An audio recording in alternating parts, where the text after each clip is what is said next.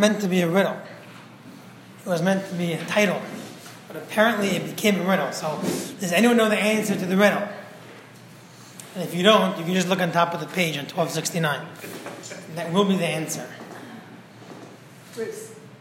Very good. So King David HaMelech, his grandmother, and I did cheat, it's really his great-grandmother, was Ruth. And Ruth, same person, English and Hebrew. Bear with me if I call her Russ for the rest of the class. Same person. So it's Shavuos is coming up, right? We lay in Shavuos. On Shavuos, we read the Megillah of Rus, the story of Rus.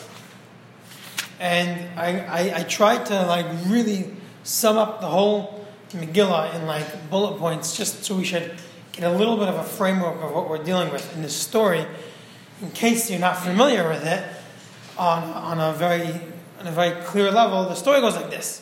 It starts off, the setting is, it's the year 2790, which is almost exactly 3,000 years ago. Now it's 5782, so it's 2790, so it's 2,992 years ago. Almost 3,000 years ago. And there was a big famine in Israel, in the land of Israel, was a big famine. And there was a very prosperous family, and they were a successful family. The Elimelech was the father's name, and the mother's name was Naomi,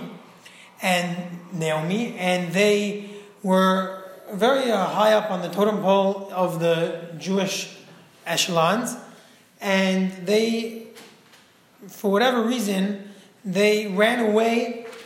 The commentaries basically say that they didn't want to have to deal with all the poor people and having to support them, etc. They were very holy people. Obviously, we have to take that with a little bit of a grain of salt of how the sin, how great the magnitude of the sin was. But be it as it may, they left and they went to the land of Moab. Okay, so the land of Moab neighbors Israel, neighbors Eretz Israel, and they ran away and they settled there. The two children, Machlon and Cleon, both married the princesses, two Moabite princesses. One of their names was Rus, and one of them, his name was Orpah. So Rus and Orpah, okay? And Hashem, God, wasn't so happy with them. They ran away and they married into the Moabite nation. So basically what happened was Hashem punished them and they lost all their wealth. Elimelech, the father, died. Machlon, killing the two children, they both died as well. So we have in front of us the setting of the story, where you have Nami, which is, we'll call her the mother-in-law, Nami, and then we have the two daughters-in-law, Rus and Arpa. So we have the mother-in-law, two daughters-in-law. So it's like they lived in Moab for around 10 years, and they decided after they all passed away, after all the husbands passed away, Nami says it's time to go back to Eretz Israel. It's time to go back to Israel. So she goes back to Israel, and on her way, her two daughters-in-law want to come with her. And she tells them, stay behind. Okay. Okay, fine. That's very, very, very, very good. So basically they left, and he tells the daughters-in-law, please stay behind, don't come with me, I want you to stay behind. And eventually she convinces Orpah to stay behind, and she goes back to her parents' house, and she basically ends up falling off a cliff. She ends up doing who knows what that night, not literally, spiritually. She totally loses the whole thing, and she goes back to her old ways, and she eventually, actually, she has a child that night. She conceives a child, and that child becomes the famous Goliath, which is Goliath. The famous Goliath is Arpa's child, and he antagonized Israel, the Eretz Yisrael, the Jews, and then actually King David and Goliath were actually cousins. If you figure First that, cousin. they were first cousin twice removed, yeah, but they were actually cousins. Interestingly enough. Anyways, so we have now Rus is hanging along with her mother-in-law Nami, and she says, "I want to stay. I want to come. I want to be part of the Jewish nation. I want to cling to the Jewish nation and stay and be." And she's faithful, and she comes back. So they come back. They're poor, they're destitute. Everything is really, really. Is the knowledge that Goliath was from Orpah, is that in the Talmud? Is that where that information comes? That information, I believe, is in the Medrash. I don't believe in the what do you call it, the scriptures. I don't believe it's in the scriptures. I don't believe so. I don't believe it's in there. But the commentaries talk about it, and they say that she ended up sleeping with like 100 people that night, and with one of those people, she conceived. Yeah, she felt pretty low that night. Anyways, the point is that they come back to Israel, and they're poor, they're destitute, and everyone walks, and everyone sees Nami, this big famous Nami. Hey, they see the famous, glorious Nami, and they see her, and she's not so glorious anymore. She's really like, and they say, "This is Nami. This is the famous Nami that we remember." And she says, "Don't call me Nami. Call me Mara. Call me bitter." So the changing of the fortunes. Anyways, they come in. And there's a law, a Jewish law, that if you own a field, you have to leave over leket shekopea, 3 things that are gifts to the poor. Little stalks that fall down, the stalks that are left behind, and the corners of the fields. So Rus, Nami tells her daughter-in-law, Rus, go collect the stalks by Boaz. Boaz was a nephew, first cousin of Rus through marriage, I guess. So basically, Nami's nephew was Boaz. Boaz was Nami's nephew. So he told, go collect by Boaz's field. He's related to us. He'll be kind to you. He goes there. Boaz spots this girl and says, "Who is this girl?" And the Kaitzrim, the workers tell him, "This is the Moabi girl, Rus. This is the Moabi girl, Ruth." And he says, "Who is this?" And she calls her over and says, "I'm so happy to meet you. You did such a kindness, and you stayed with Naomi. You stayed with her. Please stay by my field. We'll take care of you." And she goes back home, tells her mother-in-law that Rus was happy, that Boaz was happy with her, and Boaz is going to take care of her. And then her mother-in-law tells her, Nami tells her, actually, you need to do Yibum. Yibum is a halacha, is a law, Jewish law, that when someone dies, a man dies without any children, the wife is supposed to do Yibum, get married to, really supposed to get married to a brother. If there are no brothers, then it's the closest relative. So here, the next closest relative should have been Boaz, because Boaz was a first cousin. So he's an old man; he's not going to do it, and they conspired and they came up with a scheme. And they're going to dress. She's going to get you all dressed up, and she's going to go into Boaz's room in the middle of the night. A whole scheme. We're going to talk about it later on. And basically, she comes in. Boaz tells Rus, "I can't do it. I have an older brother. He should do it first. We have to ask him permission." Okay, so the older brother, they get permission from him. They do the Yibum. They get married. She conceives a child. The child, his name is Oved. Oved conceives. Has another child. That child's name is Yishai, and Yishai is a child named many children, but one of the children's name was David, King David. Is Ruth Jewish on that? Yes. So, okay, fine. I didn't want to get into that because that's an endless, bottomless discussion. There's a big discussion in the commentaries whether or not Ruth converted before she married before she got married to Nami's son, one of Nami's children. It's a big discussion, and however you learn it, it doesn't really add up. Because if she was converted before, so then why did Nami push her away. She's Jewish, right? She should come in. And she did push Arpa away. She actually went back, right? That's very difficult to understand. And if she wasn't Jewish, then then there's no Yibum. She wasn't Jewish. She wasn't married legally.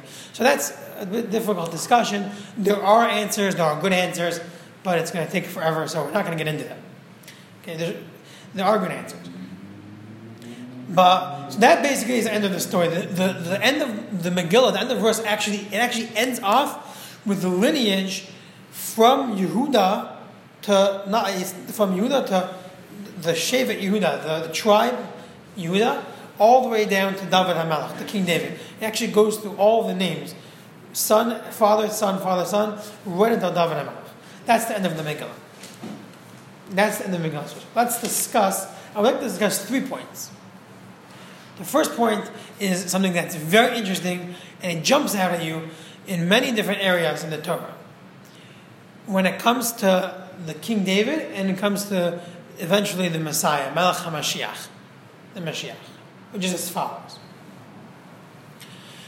Where does the Moavi nation comes from? The patriarch of the Moavi nation was Moab. Does anyone know who Moab was? Lot. Very good. Lot. There's a story with Lot. Everyone's familiar with the story. The Malachim, the angels came. They destroyed the whole Sodom and Amorah where Lot lived. All the big salt and sulfur. The Dead Sea is nowadays the Dead Sea.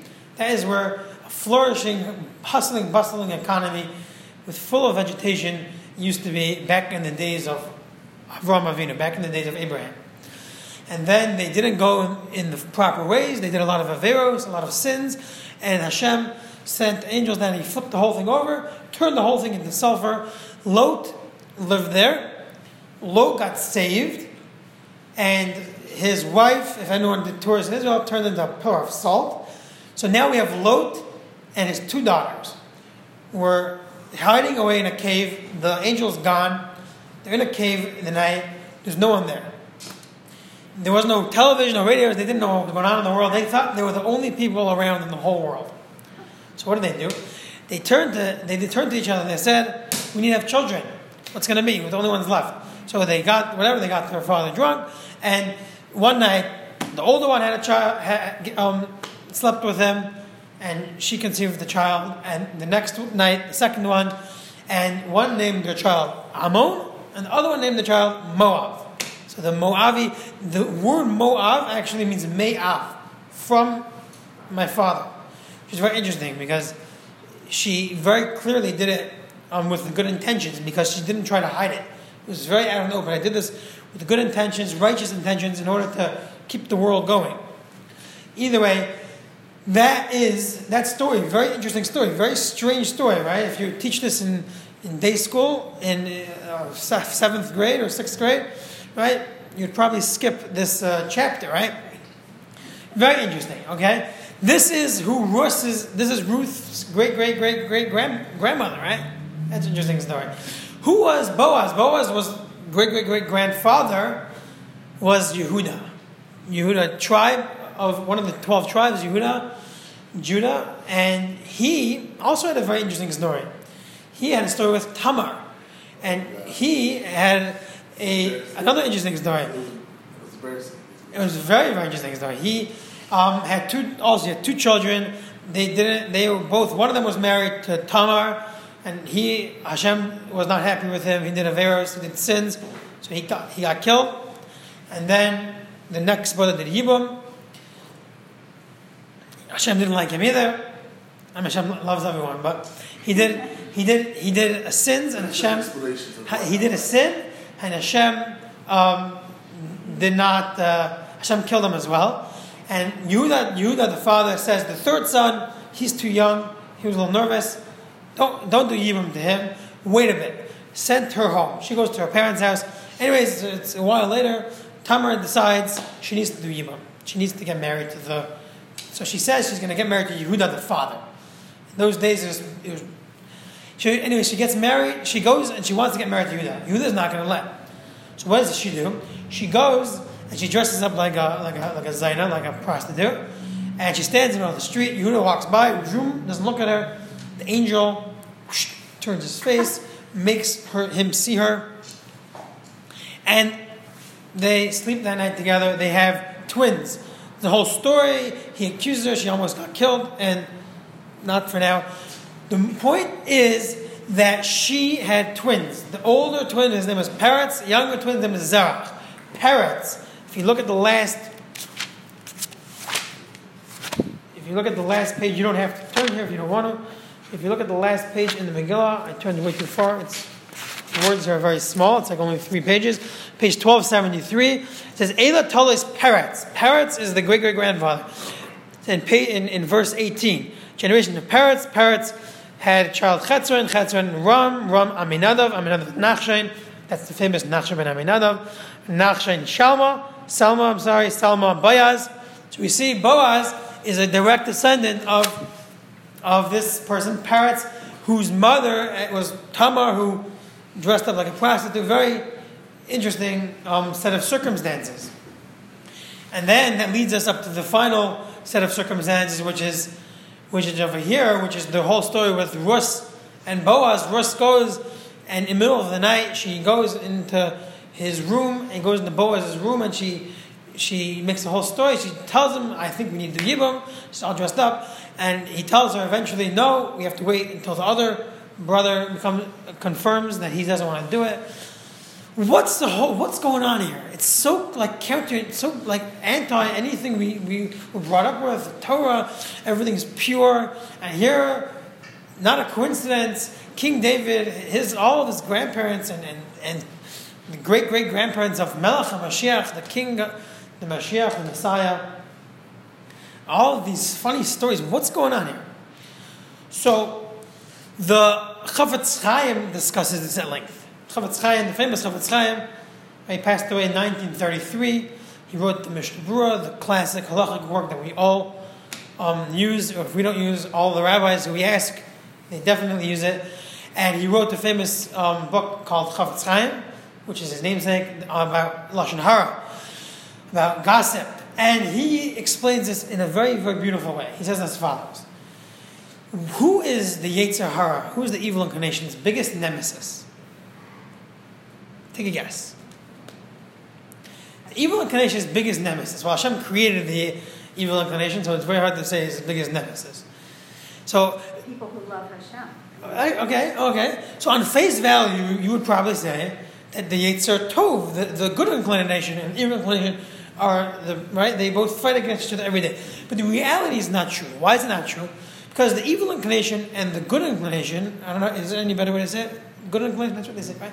So the evil inclination and the good inclination, really, they're like, for example, you listen to a talk show or a radio show, and you have two guys who are busy fighting and dueling, and they're busy debating all over the place. You think that they're fighting against each other and they hate each other. Really, they're not. Really, they're on the same team. They're just trying to make money, right? So they debate and they fight. But really, when you go to a commercial break, they're in the back drinking coffee together, they're schmoozing. They're the best of friends, right? So it's all a charade. So the same thing with the good inclination and the evil inclination. They were both angels. They were created by God. The evil inclination's job is to try to push us in the wrong direction. And the good inclination is to try to push us in the right direction.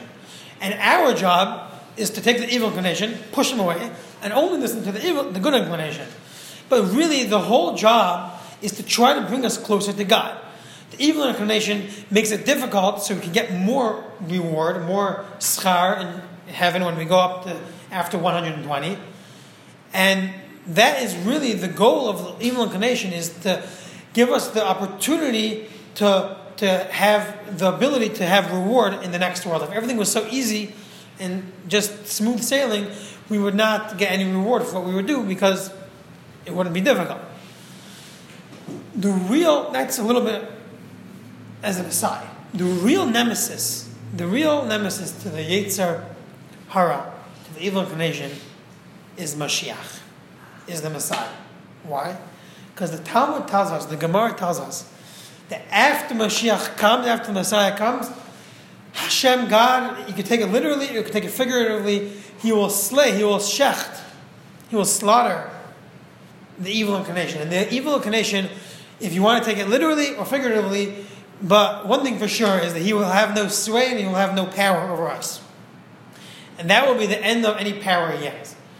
So, the biggest fight that the evil inclination will ever put up will be to stop the Messiah from coming. Stop Melech HaMashiach from coming. That will be his biggest battle. That's when he'll get all the heavy artillery and he'll put up all the fights, the last fights. And that's why, as we get closer and closer to the Mashiach nowadays, we're getting closer and closer. He's working overtime, and all the issues that we have now with spiritual life, and all the issues we have with people who don't like us, people who hate us, and anti-Semitism, all of it is because the Yetzer Hara, the evil inclination, knows that this is his last Torah, and he got to put everything out there. And that is why the evil inclination, the Yetzer Hara, tries his hardest to push away the Melech HaMashiach.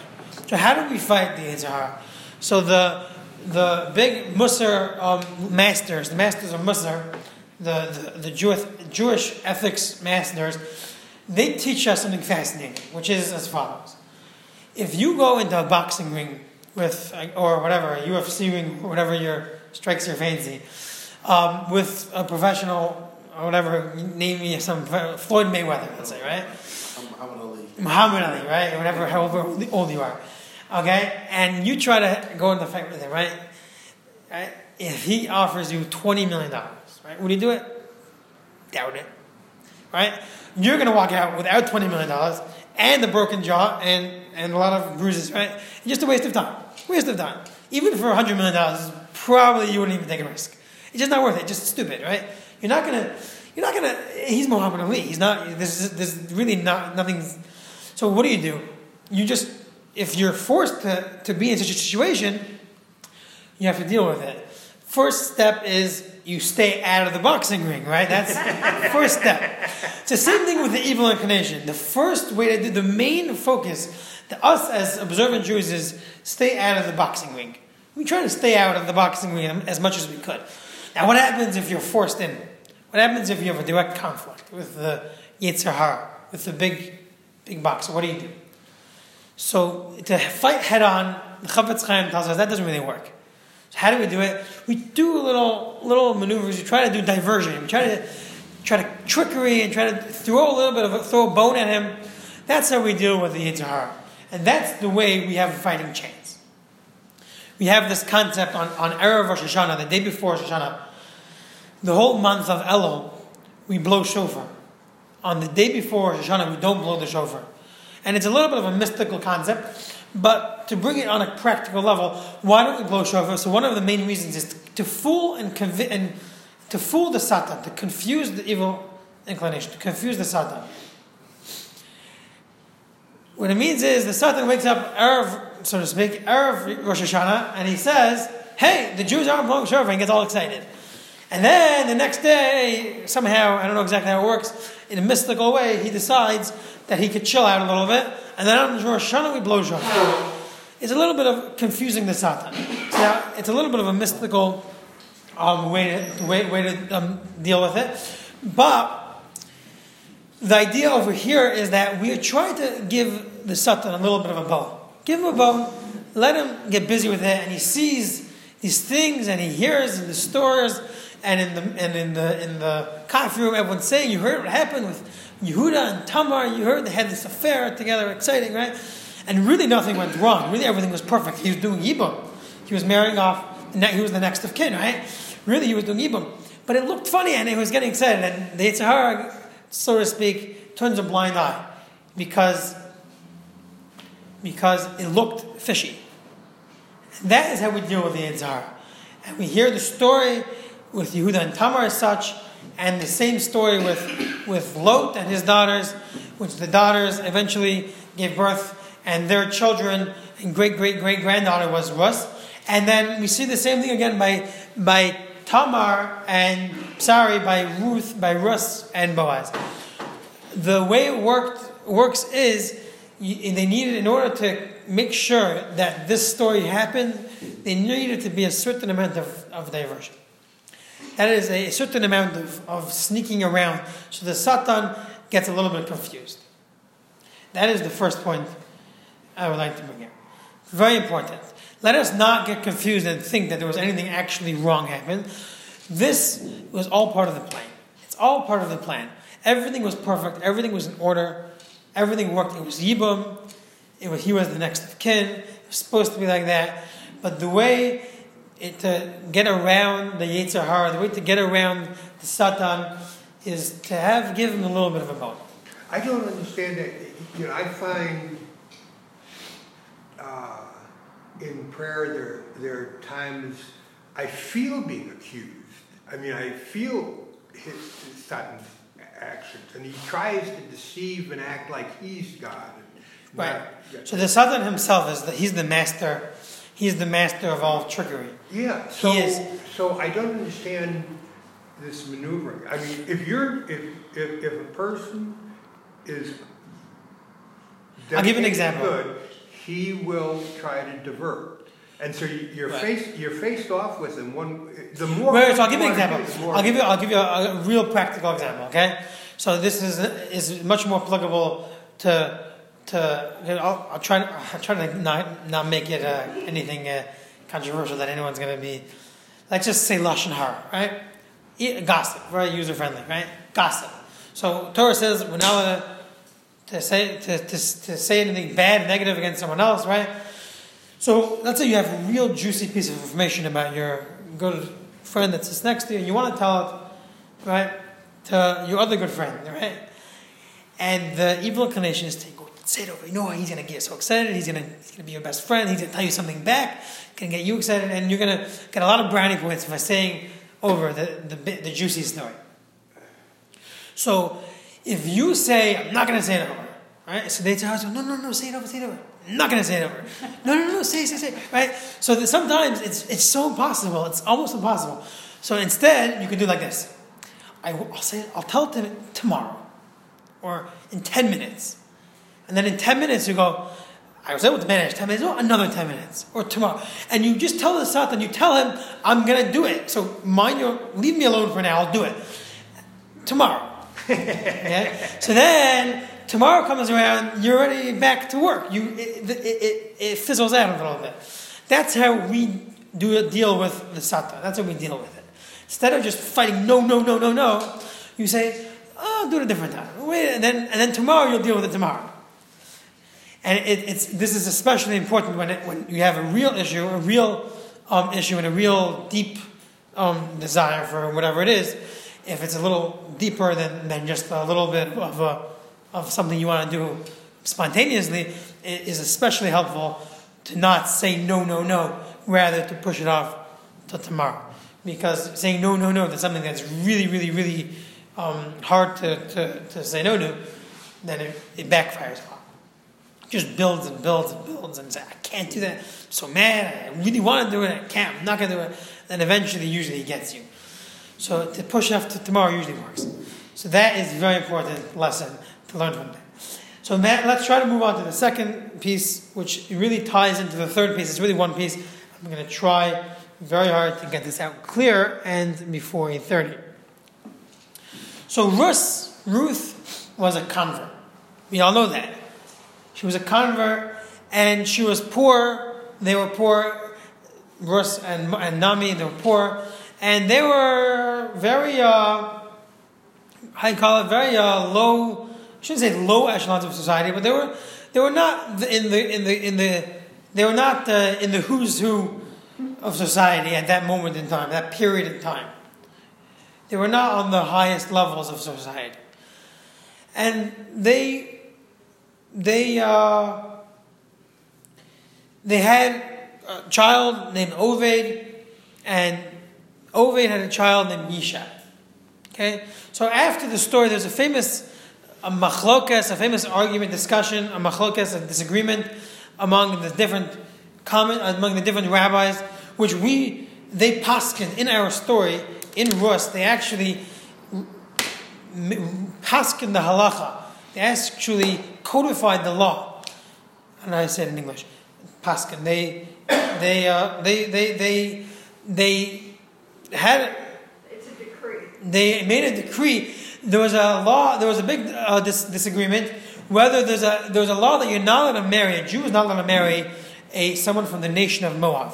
Why?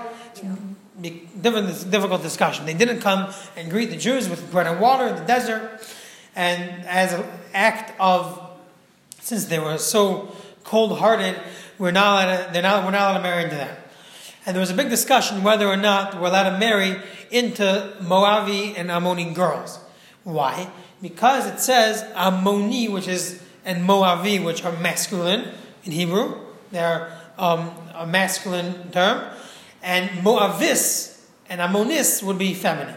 And the Torah only says Moavi and Ammoni. So the question was a Jewish male, was a Jewish male allowed to marry a Moavi female, a Moavi girl? A Jewish female was definitely not allowed to marry a Moavi guy. But was a Jewish male allowed to marry a Moavi female, even after they converted? So this was a big discussion. So she was basically an outcast. The story goes that they said that halacha is, the Jewish law is, that you're allowed to marry a Moavi girl. That was the halacha, and that's why Rus ended up doing Yibum, and then marrying Boaz, and eventually they had grandchildren, Yishai and David. So Yishai and David. So David HaMelech was Yishai's seventh child, I believe. Interesting story. Yishai had a bunch of children, and they were all warriors, strong, powerful people, dark, and he realized he was a perfect tzaddik. He was one of the 4 people in the whole Tanakh, that was considered perfect tzaddik. He didn't do any aver in his whole life. He didn't do any sins in his whole life. And he realized that even though it was a discussion, even though they passed in the halacha, he got a little nervous about his lineage. And he decided, to make a long story short, even though a Jewish girl is not allowed to marry a Moavi descendant, but a Moavi descendant is allowed to marry a shifcha, a maidservant. So he decided he's basically separated from his wife, and he's going to have a child with his maidservant. This is a medrash that tells us this. And the medrash says that he went and he was going to go and marry his maidservant. His wife found out about this. His wife said, "No way, this is not true." Bezdin already made a decree. Sanhedrin made a decree that you're allowed to marry, and no way. My husband, who's a perfect tzaddik, is not going to go marry a maidservant. So she paid him off. She paid her off, sent her to wherever, Hawaii, and he comes that night that they were supposed to be married, and his real wife, sleeps with him that night. And she conceives David HaMelech, King David. So now another one of those funny stories. But that's not so funny. They were married. Anyways, he didn't know. He thought it was his maidservant. Anyway, she's gone, and she becomes pregnant, and Yishai, the father, says to his wife, "What happened?" Right? He says, "No, really, it was me in the room, and it was me. I was the whole time."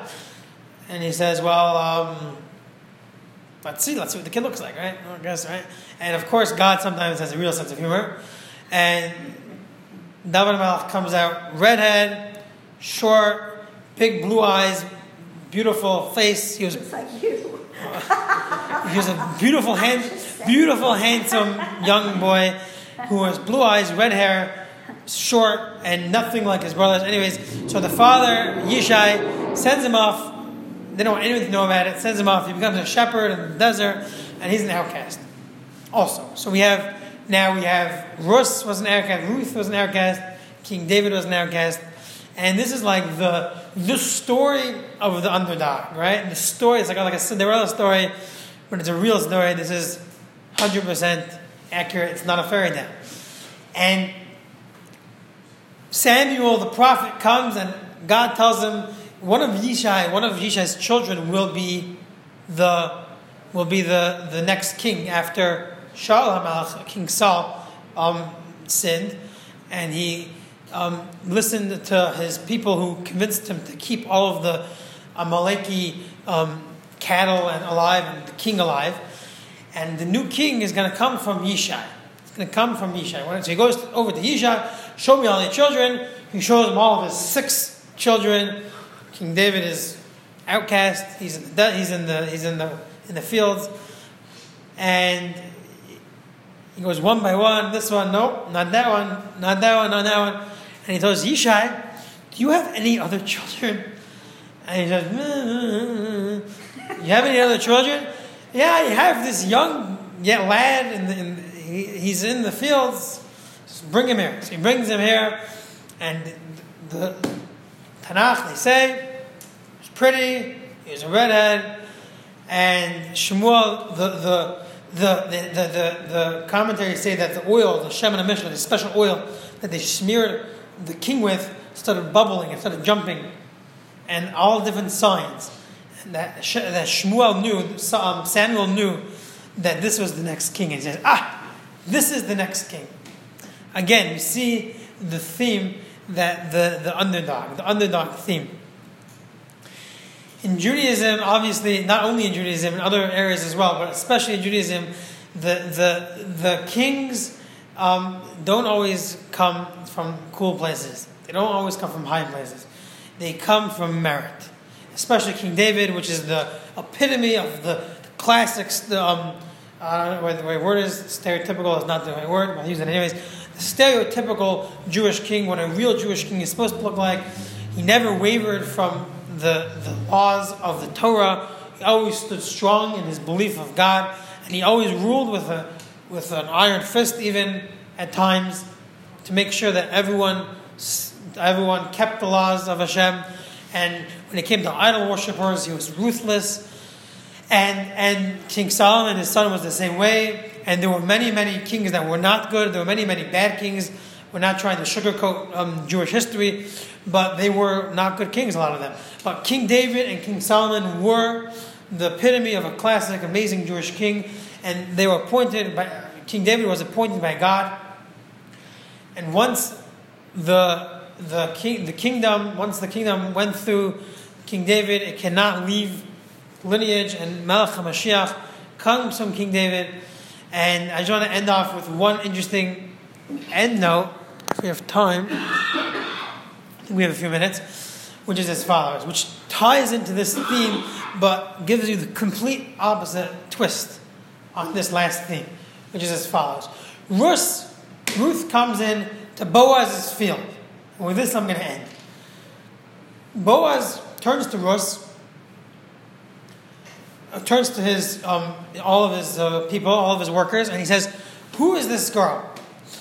The commentaries, Rashi points out, the Gemara, the Talmud says, was it Boaz's practice to inquire about all the girls on the property? That's not proper. That's not tzniut. That's not tznius. What was he doing? What did he see? What did he see in that he was inquiring about Ruth? So Rashi tells us, the Gemara tells us, Rashi brings it down, that Ruth did a lot of interesting things that day when she was collecting. Normally, most of those girls, they used to schmooze around, speak with the workers, with the boys, and they weren't careful with keeping to themselves. And Ruth was very, very quiet, and she had a big, amazing amount of tznius. She kept to herself and didn't talk to any of the boys. The other girls, another thing, the other girls, they used to, when the standing stocks, they used to pick up, and when the stocks fell to the ground, they used to bend down and pick them up bending down, which was a certain level of lack of tzniut. Ruth, when there was tall stocks, she stood up. When there were stocks on the floor, she sat down on the floor instead of bending down. She actually sat down to grab those. An amazing level of tznius. The third thing, the other girls used to pick up the stocks, even if they were more than what was allowed by the Torah. When there were 3 or 4 stocks that were left over, which were not allowed only if there were 1 or 2 stocks where they were allowed to take them. The other girls, they They didn't care. They rationalized Boaz was very wealthy. It wasn't a big deal. And Ruth was very careful only to take those. And you see, it's very interesting. Here she is. She's poor. And she needs this food to eat, right? And what she do? She becomes this big frummy, we would call her, big frummy. She becomes this Mrs. Rebbitzin over here. And she's a convert, right? Here's this convert, this girl that comes from who knows where. All of a sudden, she becomes holier than thou. And all these girls are probably looking at her like, what's wrong with this person? She's not talking with anyone. She's trying to, like, what? Like, and here she is, and she doesn't waver. She does what she thinks is right. You see from here, Ruth was the mother of the kingdom, the great-grandmother, the grandmother of the kingdom of the Jewish nation. Boaz saw in Ruth the makings of a king. Boaz saw in Ruth, this is what we need for the kingdom of Judaism, to be strong and wavering, not unwavering, and to sticking to her guns, even in the face of adversity, even if everyone else was doing something else. She stuck to her guns, and she knew that she was doing what was right. Even if they would laugh at her, even if they despised her because of it, she was going to follow what the Torah says. The Torah says two stocks. I'm not taking 3. You can rationalize this way, rationalize that way. They're going to hate me. They're not going to want to talk to me. They're going to push me away, and the whole thing, right? But she stuck to her guns. You can rationalize this way, that way. It's tznius. It's not really so important. Really, I am tznius. It's just a little bit. It's just a little this, it's a little that. But she knew that she was doing this right. She didn't waver. That is what Boaz saw. What happened with Shaul, King Saul? King Saul had this whole story with the Amalekim, with Agag. He left the king alive because they convinced him, the Jews, his servants and his people convinced him not to kill him, not to kill the animals, and such. And Hashem said, or the prophet told him, why did you leave them alive? And he says, Ki yirayis mipnei ha'am. I was scared of the people. And Boaz saw in Rus, that Rus's descendants, Rus had her genetic makeup, and her being, she was fearless. She did what she felt was right, and she was unwavering. That is the greatest lesson, I think, that we can take out of, at least I shouldn't say the greatest lesson. That is one of the important lessons that we can take out of Rus, is that Rus, although we always talk about the fact that she was an underdog and she was underprivileged and all that big part of it, which is an important part, but that makes it exponentially greater, the importance that she was unwavering. Even though she was in such an interesting spot, even though she was in a funny spot, and she was and she was underprivileged, and she was a convert, and they were poor, and all of that, still she stuck to her guns, and still she was steadfast in her beliefs.